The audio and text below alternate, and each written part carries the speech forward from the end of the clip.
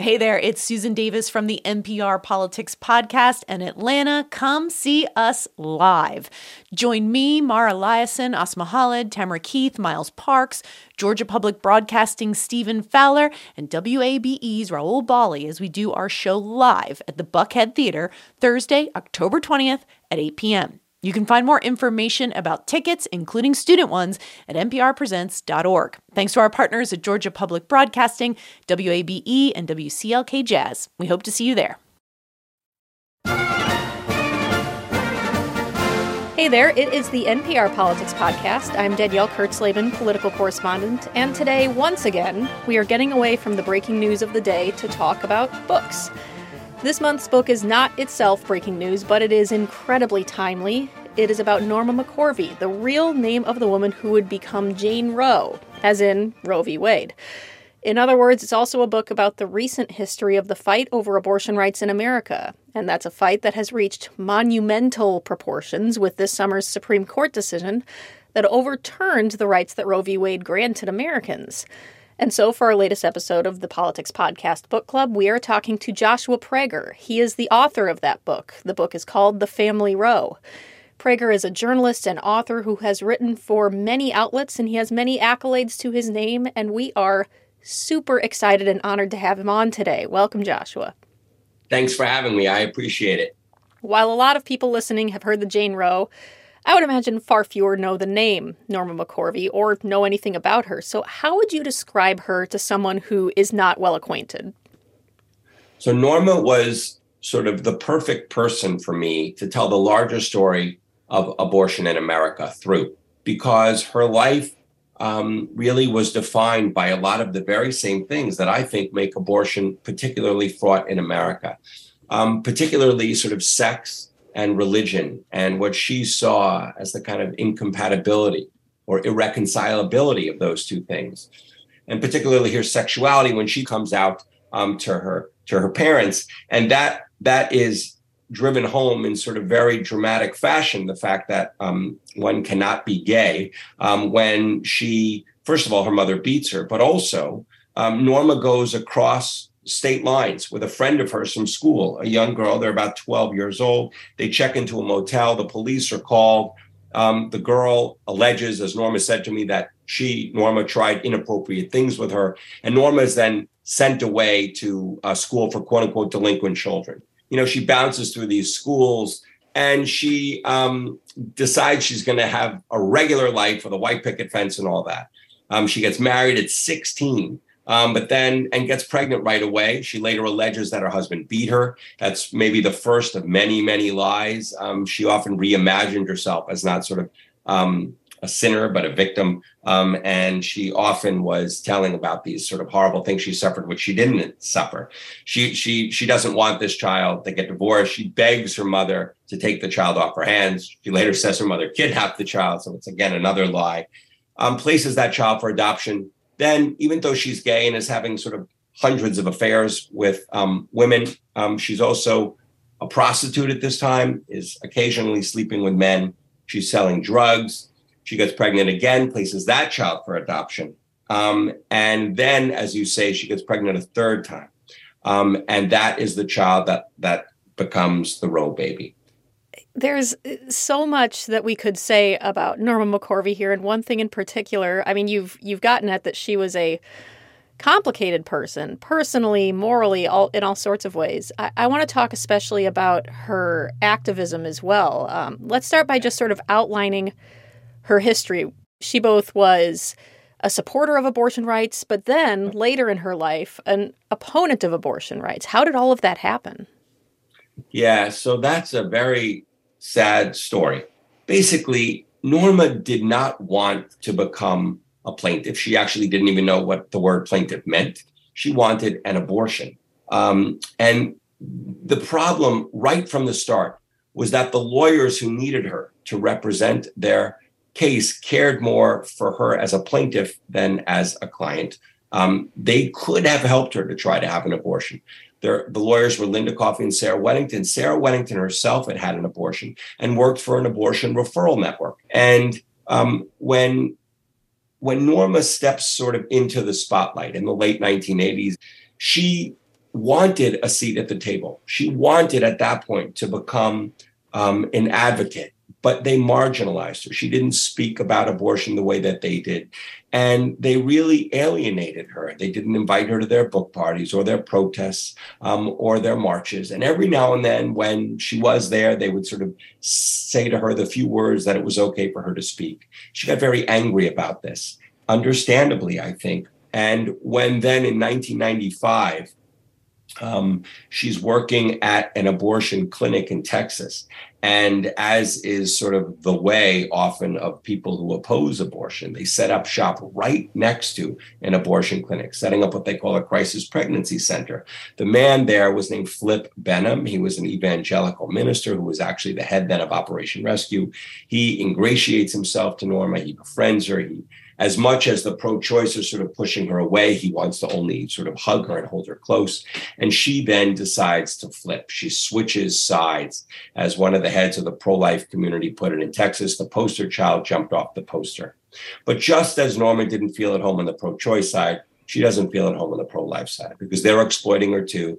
And one big problem is that they basically tell her that she can't be gay. Right. She has to renounce her homosexuality, and this causes her untold grief and suffering. Mm-hmm.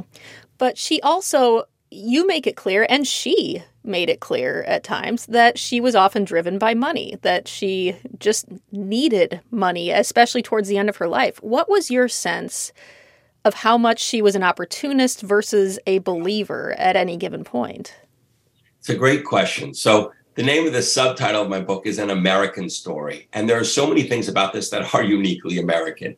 It's not only the fact that we had this sort of puritanical roots that made, as I mentioned earlier, the sort of incompatibility of sex and religion sort of, grow here and lead to a lot of the problems we have. And it's not just the sort of politicization of abortion, but it's also like, again, She's sort of being whisked off literally to Hollywood by Gloria Allred, and she's learning to monetize her plaintiffship in a way that it's hard to imagine would take place just about anywhere else. This evangelical minister is baptizing her in a pool while the cameras roll. He dyes his hair, he blow dries his hair and dyes his teeth white, and then she's on ABC News and all that. It's very American. By the same token, she did actually have conviction when it came to abortion.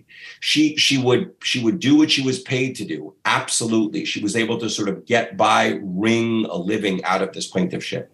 And she pledged allegiance to extremes on both sides. But I know that she had something she believed in because she said the same thing at three very different points in her life.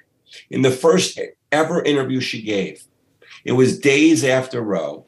And her lawyers had sort of forgotten about her and moved along. The case was decided in 1973, and she'd already given birth in June of 1970.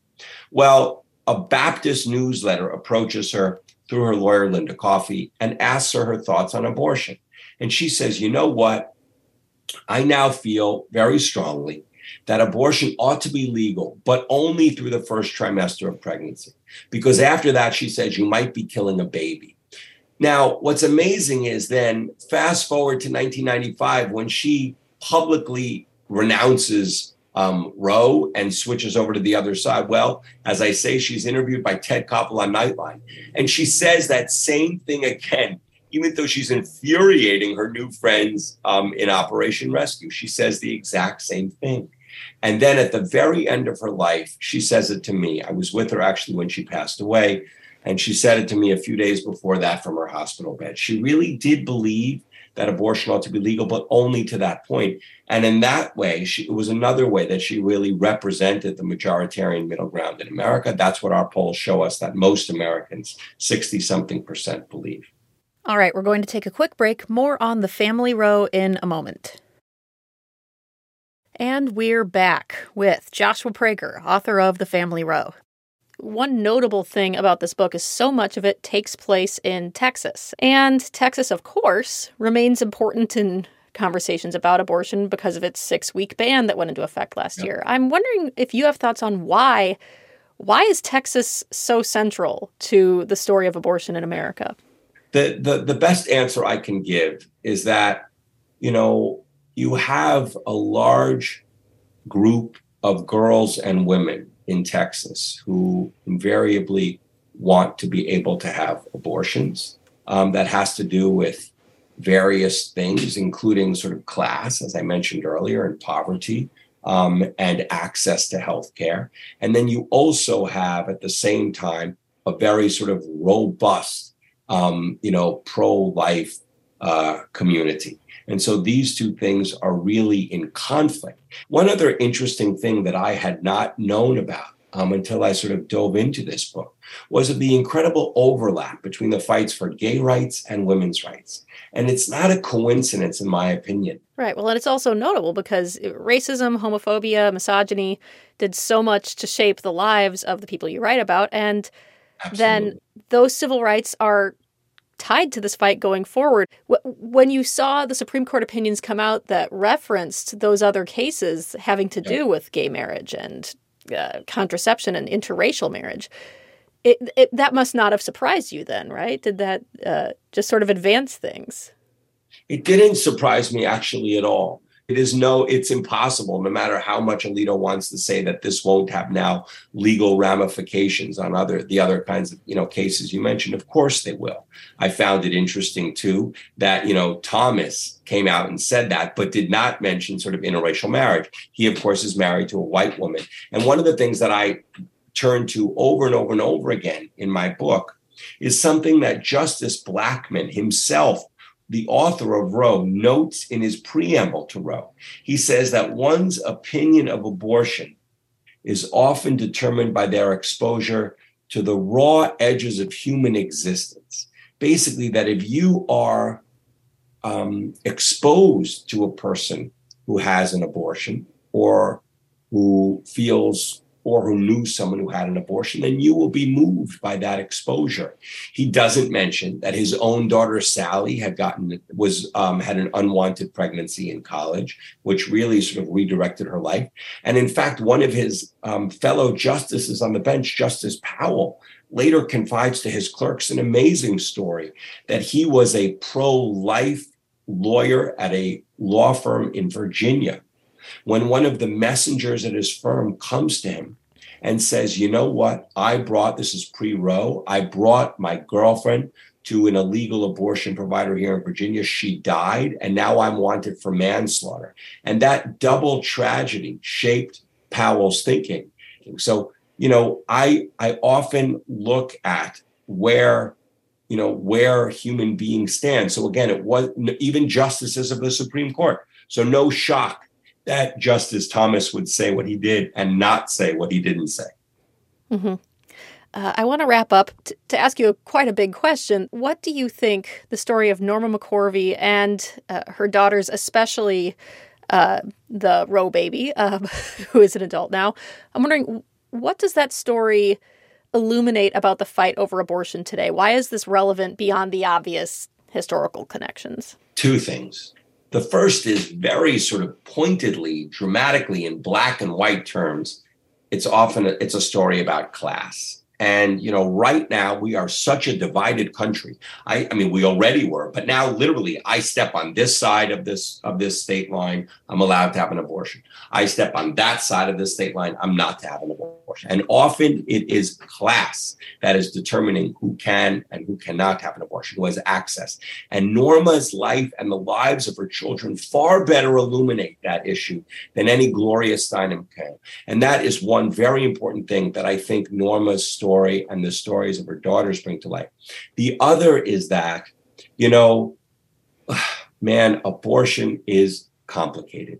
All four of these women, in their own ways, had very nuanced and sort of ambiguous feelings about abortion. All four of them, by the way, were pro-choice and are pro-choice, the daughters. Mm-hmm. You mean Norma McCorvey and her three daughters? That's right. Women. Yes. That's right. Even the Roe baby, whose very existence owed to the unavailability of abortion at that time, feels that abortion ought to be legal. And so I do think our country would be better served if people recognized that and did not sort of just take the approach that if you disagree with me, you are a horrible human being. Mm-hmm. This has been an absolutely fascinating conversation. Joshua, thank you for joining us. Thank you so much. I was really happy that you reached out. Thank you. Yeah. We will be announcing our next book soon. Please stay tuned to us on Twitter at NPR Politics, as well as on Facebook at n.pr/politics group for what the book will be so you can read it along with us. Until then, I am Danielle Kurtzleben, and thank you for listening to the NPR Politics Podcast.